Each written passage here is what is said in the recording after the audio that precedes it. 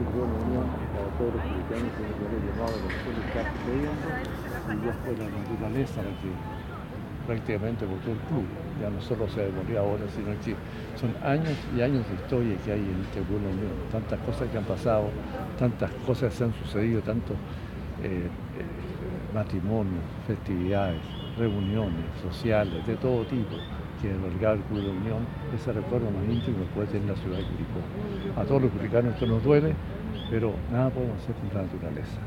Ya no se podía hacer mucho luego del incendio que lo afectó hace algún tiempo atrás. No, por cuanto mantener la fachada, se podría haber mantenido, pero ¿a qué costo? Altísimo.